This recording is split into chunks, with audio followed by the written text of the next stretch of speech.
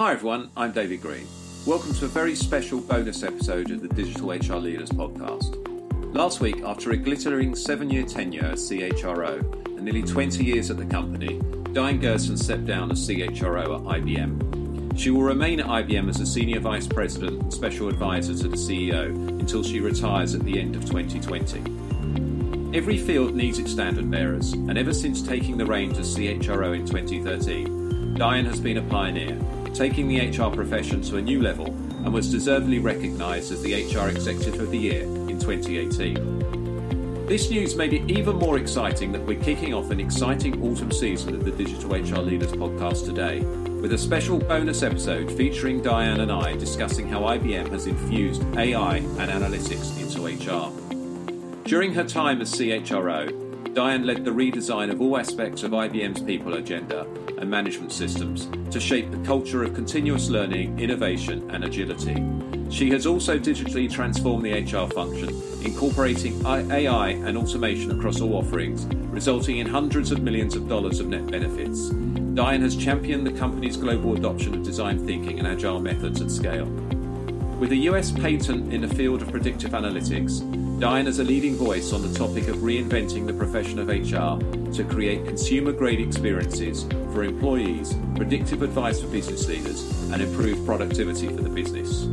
Many of you will know that I spent a number of happy years at IBM, so I'm especially delighted that Diane was able to share her time and expertise with listeners of the show.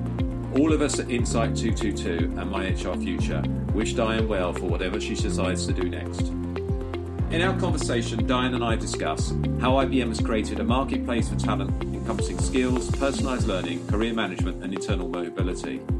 We talk about a company-wide jam that Diane initiated to support initiatives around new ways of working at IBM. We talk about practical examples of how infusing AI and machine learning into HR programs can deliver significant value to the business and the employees. We also look at what HR needs to do to drive more value in the post-crisis world. And we finally also look at servant leadership and why it's the model for leaders and organisations to thrive in the 21st century. This episode is a must listen for anyone interested in how to set up the HR function to deliver significant value to the business and its workforce. So that's business leaders, CHROs, chief learning officers, and anyone in a people analytics, HR business partner or talent acquisition role.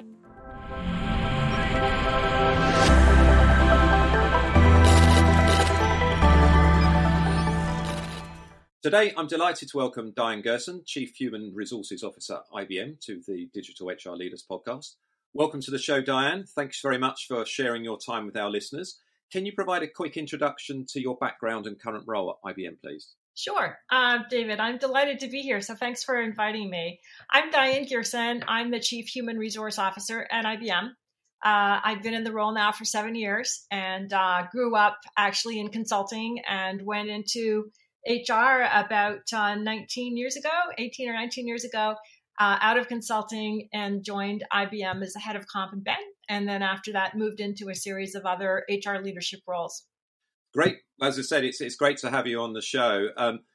We've been running the podcast now for about 15 months, and we know that the majority of our listeners work in HR, and many aspire to one day be a CHRO.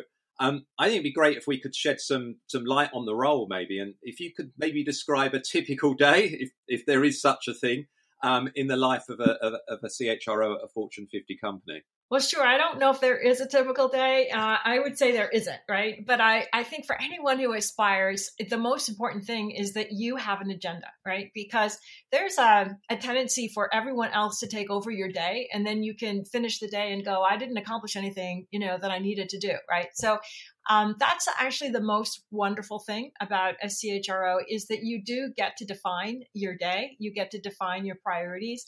And then you force fit your schedule against those priorities, right? So I think it's a great thing to be able to do as a CHRO. I think up until then, I was pretty much at the mercy of other people's schedules, but now that's the joy of being a CHRO. Has that changed at all during the crisis? And, there was an article I think you featured in The Economist a few months ago, and it talked about how the CHRO is almost like the CFO was during the financial crisis, where acting at the center of the crisis for the organization. Has it changed the role for you at all? It really has. I mean, we're on constant calls, as I know all of your listeners are as well, to talk about the state of the emergency that we're all in that has now become everyday life. It started out very much as a crisis. We met every day and met for at least an hour, and we were working out all the crisis issues. Now it's more of a steady state, but it's still 3 times a week. So that's definitely a difference. How we meet is different, of course. We're now meeting, in our case, on WebEx, and so that's a lot different than how we used to meet. But I think other than that, it's pretty much the same. Working from home is, as I know it is for everybody else, just really hard to define the difference between work and home. And I think we all are working much longer hours than ever. But that's the reality of living in COVID. I think when a crisis happens, people kind of step up and they don't mind working longer. There's maybe a bit more flexibility. I've seen studies out there that suggest people are working longer hours, but maybe they're taking the time, if they can, during the day to especially if they're child caring and stuff like that as well. So it will be interesting. I think I'm sure lots of research is already underway in the crisis, and there'll be obviously some of those studies will be published over the next year or 2 years or so. Yeah, I think the other thing that's different is travel, of course, because we're not traveling, and that frees up a lot more time. One of my colleagues did something great, which we've been copying, and that is that he decided to, spend a day or spend a week in Asia Pacific. All right. So he's in North America, spent a week in Asia Pacific. So what did he do? He got up in the middle of the night and started his day. And he did it as though you were doing a trip, right? So in other words, it's not just having one meeting. You have a series of meetings. You meet sometimes with large groups, sometimes one-on-one with people that you're mentoring. You have lunch with them, order in, now it's the middle of the night in North America, but for them it's lunch. Order in sushi because I'm in Japan, and so forth. And literally went through an entire week of this in Asia Pacific. And I think, that to me is the kind of innovation that we need to have, because we have to keep up those informal relationships. And there's a danger that we're still in this transactional, I have a Zoom call, it started at 10, it ends at 11, and we get done what we need to do. If you were in the room in the meeting, you'd have chit chat before and chit chat after, right?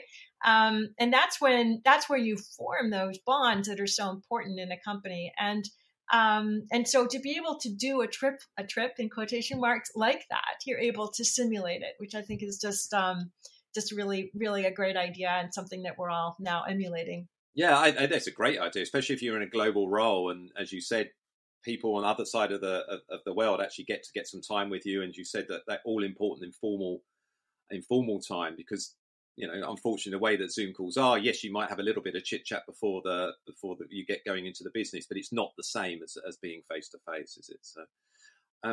So the Economist article that I referenced earlier, and it also referenced that 4/5 of CEOs are worried about skills shortages.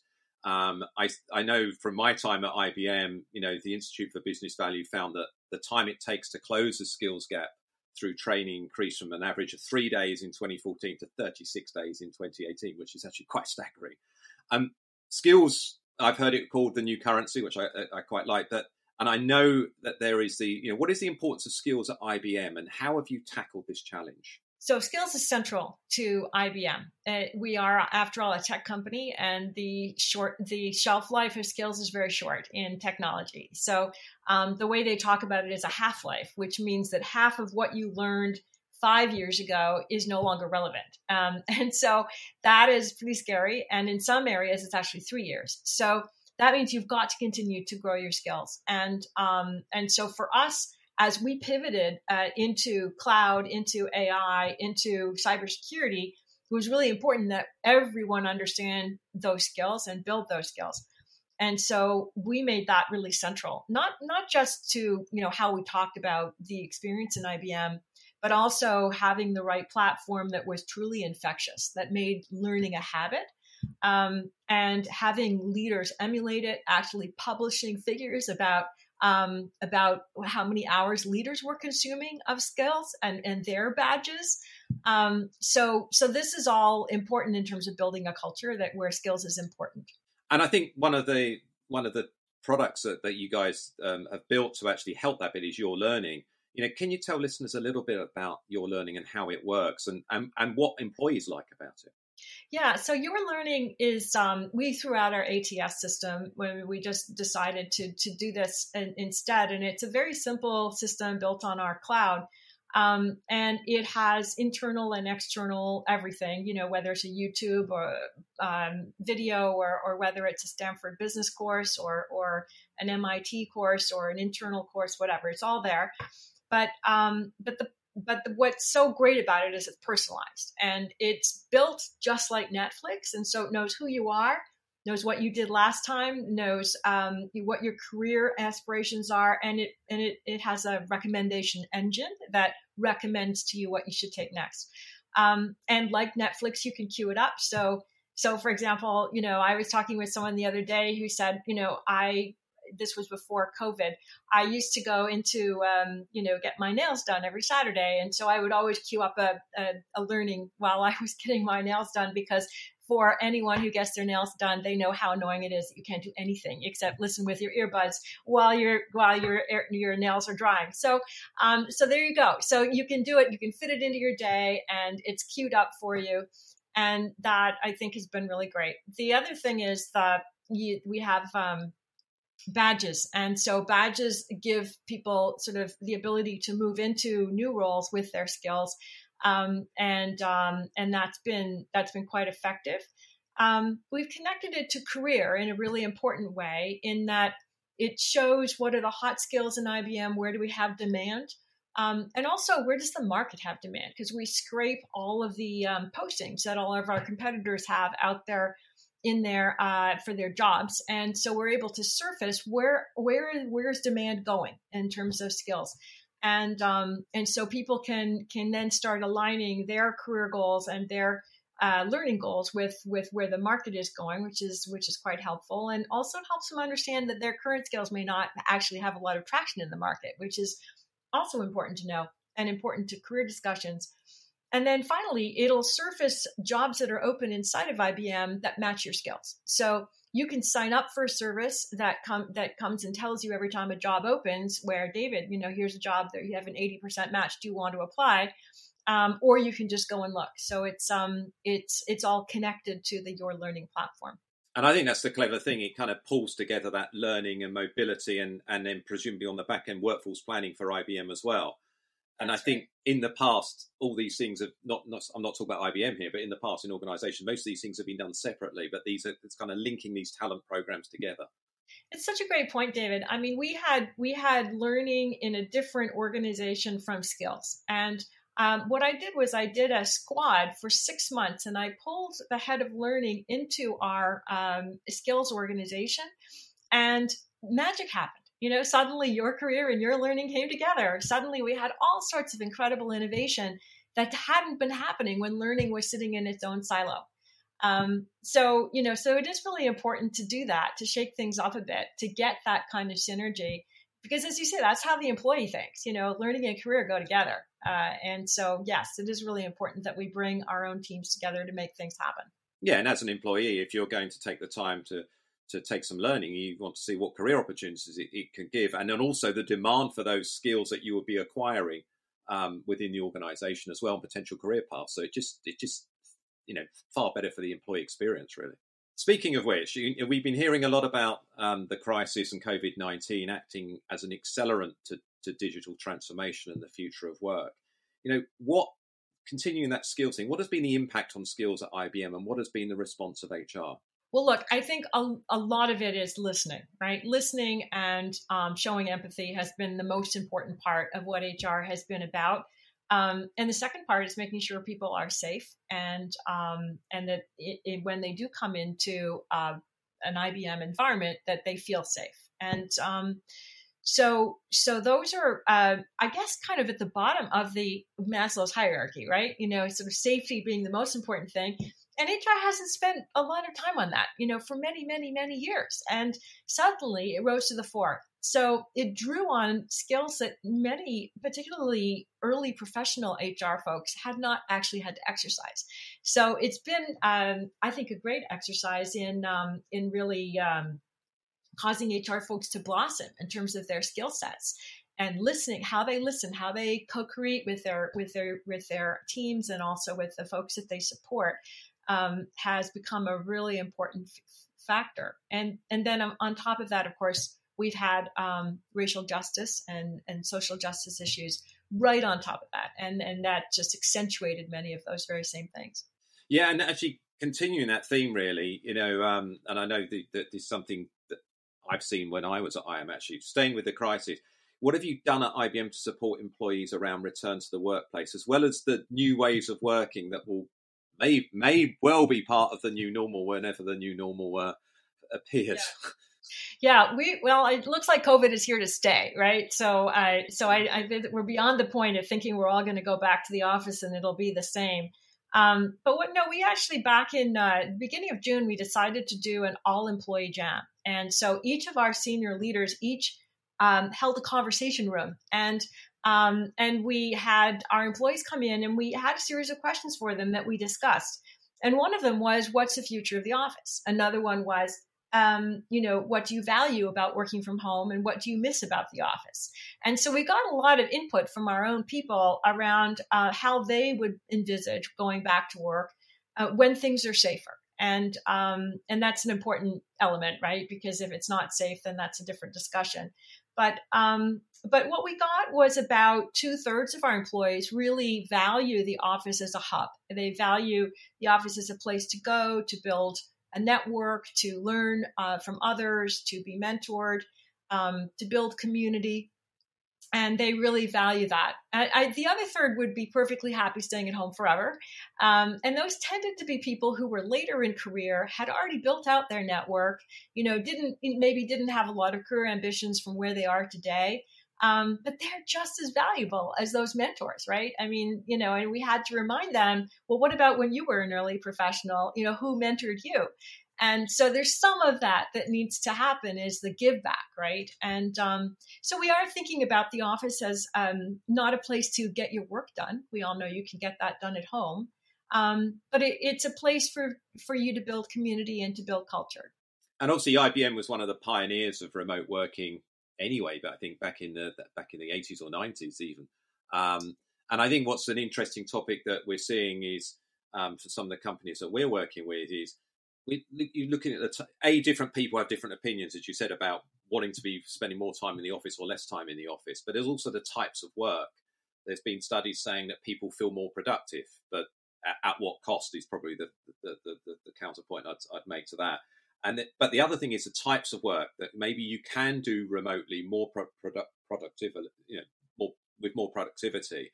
And then there's the types of work where actually innovation and creative work, really, it's better in a face-to-face basis. And you can see a future where maybe people are at home 2 or 3 days a week, but they're in the office to do certain types of work. You're absolutely right, David. And one of the conversation rooms that we had was about innovation. And it's really clear that serendipitous encounters are critical to innovation. And when you think about, the work that we do right now, it's pretty much all pre-programmed, right? I mean, we have a Zoom call and, these people were invited. We didn't bump into anybody.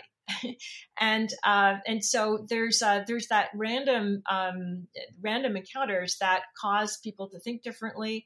They expand their networks and so forth. And so there's some of it that you can do. Certainly we have found that, the use of Slack channels has been a great way to build out networks. And you can have those random, 1-minute conversations with people. And so that tends to be okay, but there's nothing better than, running into somebody in the hallway or the lunchroom. So I think there's that, and we will definitely be thinking about innovation, particularly sprints, to come into the office for that. One of the reasons is, it's really hard to be on Zoom for hours on end, right? So if you're working in a very compressed way on a project where you're on a sprint, you need to get something delivered, you can't work for 4 days straight, sitting on video, but you could work in an office 4 days straight even with a mask and 6-foot distancing, and get it done and take breaks and so forth together. And so we've been experimenting with that, but it's still early days. Still early days. Yeah, I mean, I suppose when the crisis started, no one knew how long it would last, and and I saw lots of stuff about return to the office and the new normal, and I was like, well, we're nowhere near the new normal yet, and we've seen some companies making big announcements about going either completely virtual or nearly wholly virtual. But I think it's probably a little bit more nuanced than that, as you said, because A, different employees have different preferences, B, there's different types of work that needs done, and then also different organizations have different needs. I mean, obviously, as a technology organization, IBM's created its history really on being a very innovative organization. So, that time together is important. Yeah, I mean, you mentioned IBM went remote early, and we did, and we learned a lot from it. And what we learned was that we went early when there was the internet, right? And people were mostly on the phone, and they were multitasking. We didn't get their full attention. They confused the being on back-to-back meetings with being productive, and so we realized that wasn't working. Plus, we were moving to an agile way of working, which requires close collaboration and interactive in iteration and interaction all the time. And that's best done in person. So what we'd done with the early version of remote was we had taken what I would call an industrial model of work, where I do my piece of work, I throw it over the transom to you, you work on it, you throw it over the transom to Ian. That worked fine remote, but then when we started doing agile work, it was less effective. Now what we found is actually there are much better virtual collaboration tools, and we can do virtual agile. And that has really enabled us to do it very differently than what I would call remote 1.0, which is what we were doing 5 or 10 years ago. And that has made a big difference. I'll give you an example. We got a new CEO, as you probably know, in April. And I had planned a 3-day offsite or 2-day offsite with this senior team, which is what one does when one has a new CEO. And, you sort of what do we like and not like? How do we want to operate together as a team? Put together your own team manifesto and so forth.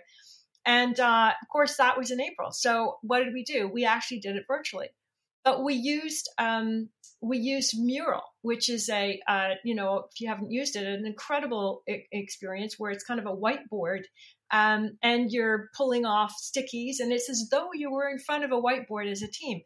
And we got a tremendous amount done. Now, we did it over a period of 5 sessions instead of 2 days, and they were about 90 minutes or 2 hours each. But we got a lot out there. We learned a lot about each other. We shared what we aspired to be as a team.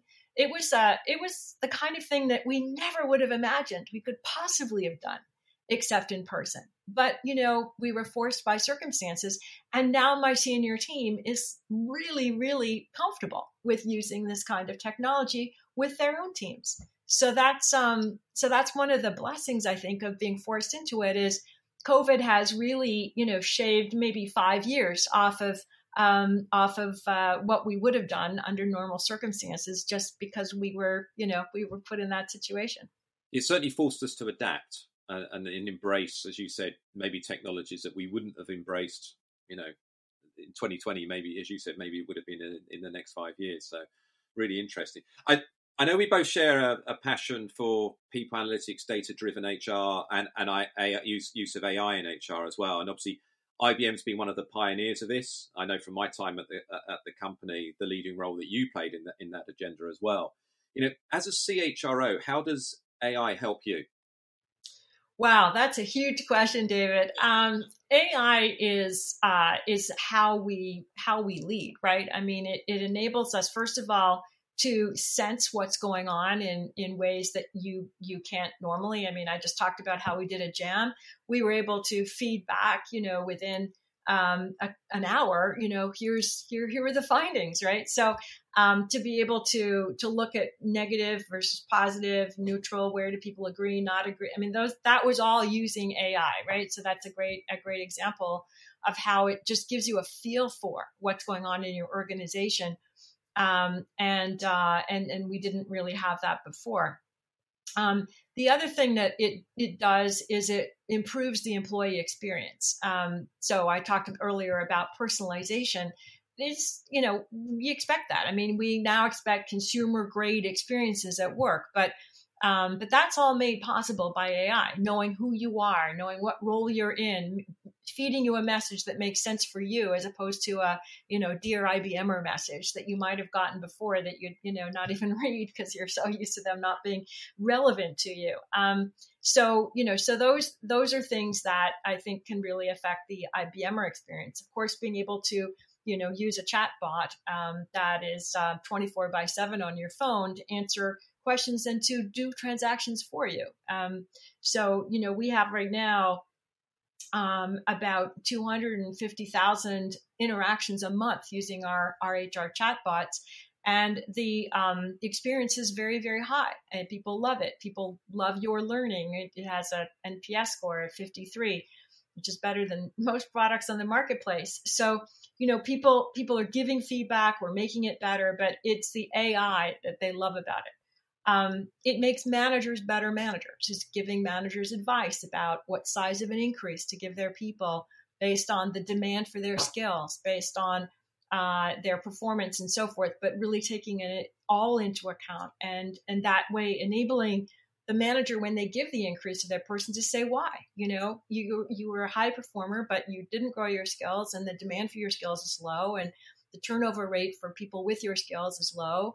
And, that's why you didn't get an increase this year. But let's have a conversation about what skills you need to grow in order to continue to grow your career and your pay.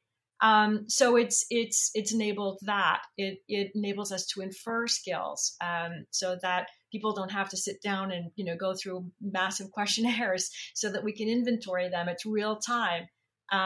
So that's been very, very helpful for workforce management. And of course, it's enabled productivity, using robotic process automation. I mentioned the chatbots. That's really enabled us to move our own HR employees to higher level duties. And so from that perspective, it's really helped our productivity. Yeah, the inference of skills things, I think, is very interesting, because a lot of the organizations that we speak to, they have that problem that every organization seems to have at some point, that a tool like LinkedIn knows more about their people than they do in terms of the skills that they profess to have. Right. And as you said, a lot of organizations then go through the process of asking people for their skills and trying to document that in. But the inference thing is very interesting, and I know it's certainly supported workforce planning and understanding people's agility to learn new skills that may be in high demand in IBM, so you can actually target the right people to try and shift, to help them get into those roles. I mean, can you share a little bit more about that at all? I think that's something I know our listeners are interested in. Yeah. So look, it looks at your digital footprint. And so, of course, what's really important in IBM is skills aren't just what you know, but what you share. That's a very important value in IBM. And so you are sharing it. It's in your digital footprint in some way. Whether it could be in your project summaries, it could be in what your pipeline is if you're a seller. I mean, it's all over, right? And so what we then use experts in each of the fields and each of the industries to validate it over a series of years. Just this year is the first time across all of IBM, we went to every single IBMer in the course of their career discussions to say, here's what we've inferred about your skills, not just what skills you have, but at what level. And we would like you to validate that. And interestingly, 80% validated them at 100% accurate. Now, does that mean 20% of them were wrong? We don't know yet. We've still got some work to do on that. My hunch is maybe 50% were wrong of that, but the others maybe were over-evaluating their skills. So we're in the process of taking a look at that. But we've got 350,000 employees, so that's not too bad. And it is something that, if skills are important to you, it's really important to invest in my mind, because people don't have the time nor the interest to keep updating their skills in some massive inventory thing. But secondly, there is bias that you get when people do that. And even from the manager who might have to validate it, which is another whole exercise that is not much fun to do. So in fact, our view is that the human bias is eliminated through this process, and that it is more accurate in the end. And so that's pretty exciting. It's a little scary to think about the fact that, a machine is doing this. And so I do think this transparency is important. And I'm so glad that we did that this year. I've been pushing for it for a while, and for a variety of reasons, we just weren't ready for it. But I do think, people do have a right to know, what skills you attribute to them. Yeah, I definitely would agree with you there. I'm going to talk a little bit more about HR itself, and I know we're going to come to about this one point, I think, to what you just said previously. So almost what technology and what the personalization of that enables us is almost a huge shift in HR from, we used to have these kind of one size fits all HR programs of the past, and this is now very much more like a consumer like product effectively, or set of products that is allowing us to personalize everything for individuals. That must have a huge impact on the employee experience. It really does. I think the HR I inherited was very process bound, right? And for good reason. I mean, HR hadn't been all that efficient in the old days, and there was a need for reengineering and globalization. Every country had its own whatever recruiting system and so forth. So that was all important, but it became incredibly effective for HR and incredibly horrible as a user. And users were having to stitch together solutions for themselves. So if you were onboarding, you'd have to go, to one place for your benefits, and somewhere else to get your badge, and somewhere else again to get your laptop to be connected to the internal internet and so forth. And every one of those processes might have been efficient, but the experience was lousy. And so instead of looking at efficiency, we actually adopted an experience lens.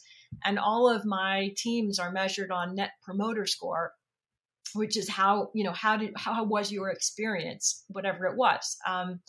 And so that's one. And the second thing is, each of our functions no longer have programs, they have offerings. Now that may sound like that's just a semantic change, but it's a mindset change. When you talk about an offering, it means you've got someone at the other end of it, and they might have a point of view about how it was received by them. And that point of view is important. So talking about offering managers instead of program managers, I think, has also made a difference. What has been the reaction of the business? I mean, there's a huge shift in what HR is providing to the employees, but also a huge shift in what the value of HR effectively the business. What's been the reaction of business leaders in IBM? Well, look, I mean, HR is really viewed as having become a digital organization, which makes them very proud because, of course, that's a business that we're in, and we're using all of our own technology. So it's a showcase for how you can use all of it, right? And that's been really important to our leadership team. The other thing is that the HR team is no longer, buried in transactions. They're actually spending time on helping them be greater leaders, helping their teams develop the skills that they need, and adding real value to the business. And I think, we've moved from, executing on the basics to truly helping talent become a competitive advantage in the market, which is where every company needs to be, right? I mean, it is a talent game, and it's not a question of just having enough talent, thinking about it as headcount, but having the skills that will enable you to be a better competitor in the marketplace. And before we get on to the last couple of questions, you've talked a lot about listening to employees. The Jam, I think, is a fantastic example of that.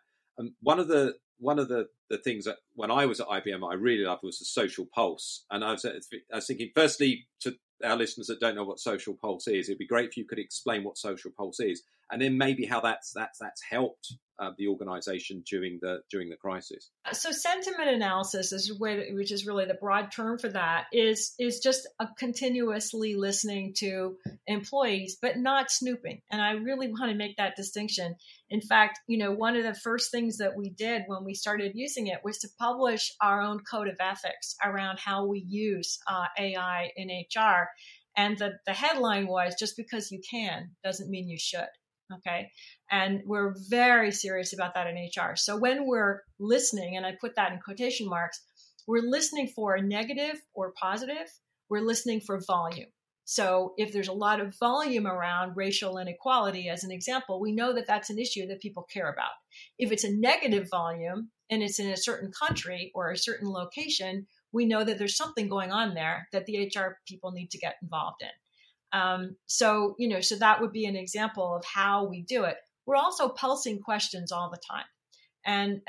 And so every IBMer every few weeks is getting an email. I know that sounds very old, but they do open their emails when it says, "How are you doing?" That's it. How are you doing? And that's been really helpful because we can see demographics where people are not doing that well. And overall, I'm pleased to say that, generally IBMers are doing well, but we have groups that aren't. And that way we can put together interventions that are really going to help them. For example, working parents, that's a group of people that are really, really struggling with uncertainty.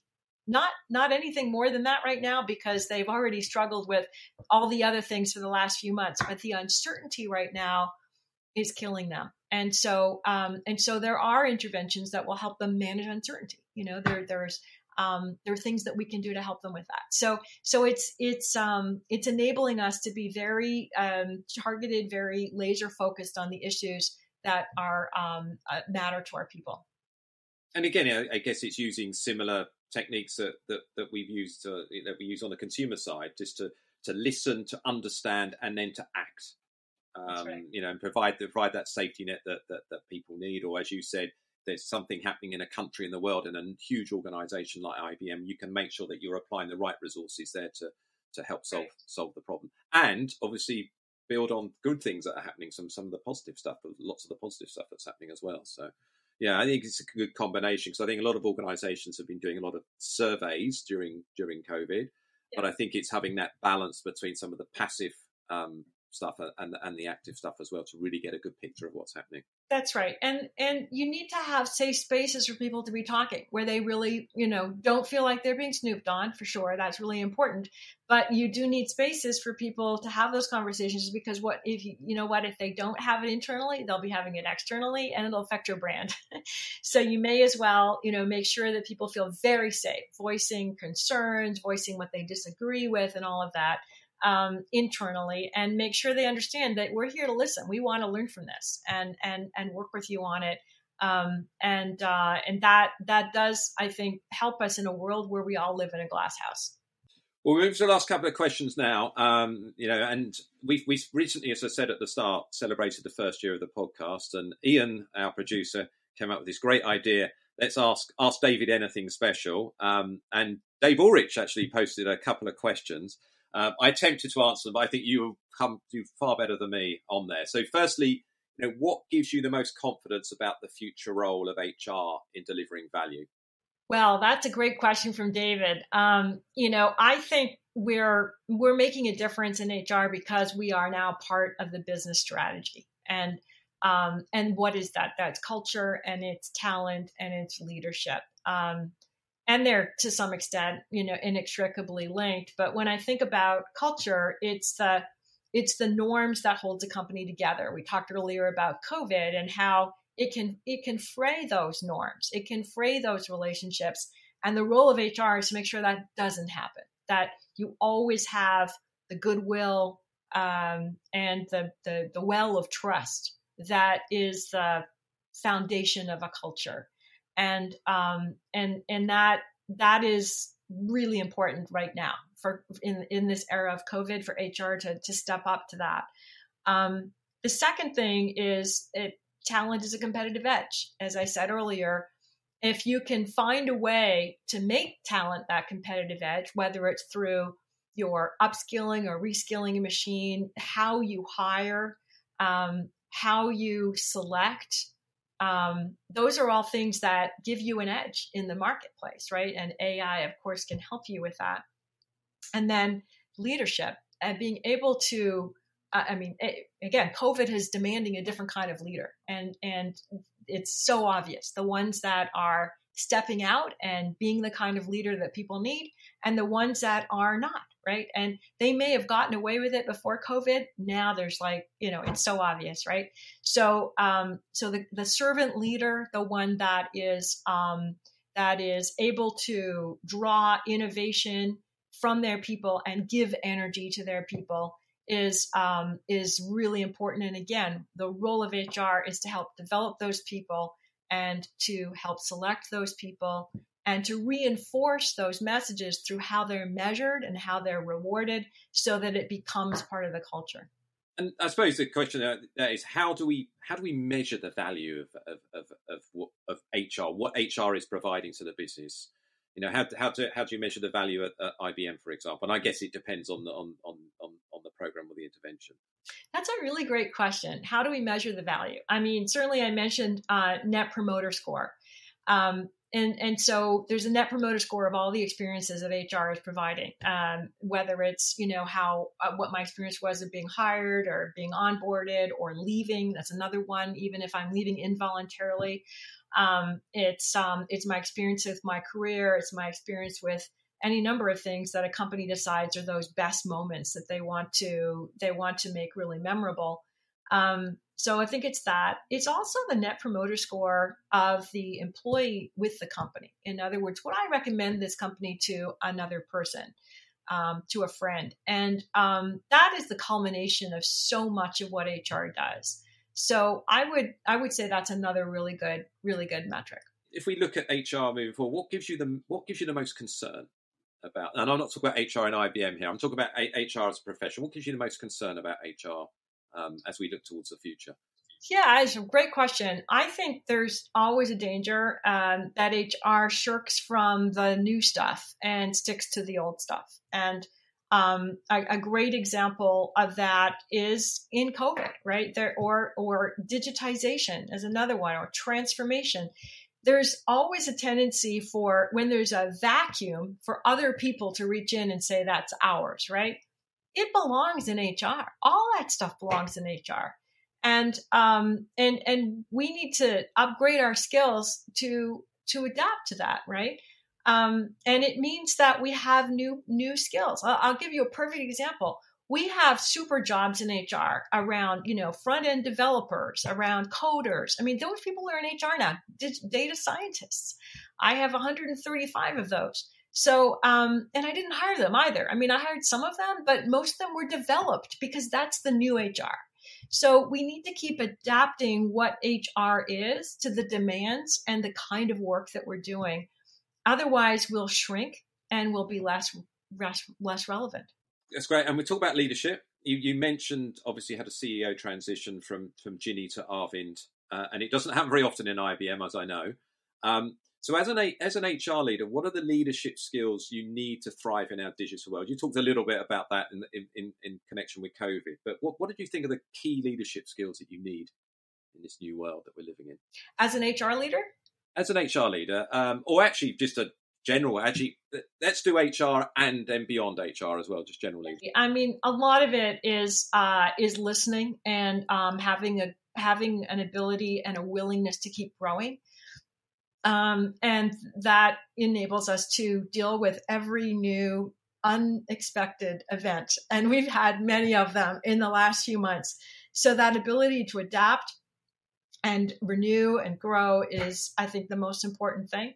And look, I think as I mentioned earlier, I mean, the kind of leader that we need in this moment is a leader that is a servant leader, which requires democratizing how decisions get made.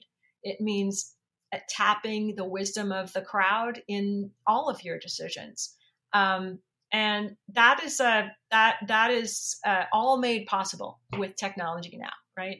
There's no excuse. So I think it's it's a different mindset of a leader. My role as a leader is to make my people successful and to make decisions tapping their wisdom. It's not to be kind of Solomon making the decisions from on high. And that's a whole different mindset as a leader. Diane, I think that's a great place to end it. Some very wise words to follow the pun with Solomon, I think, there as well.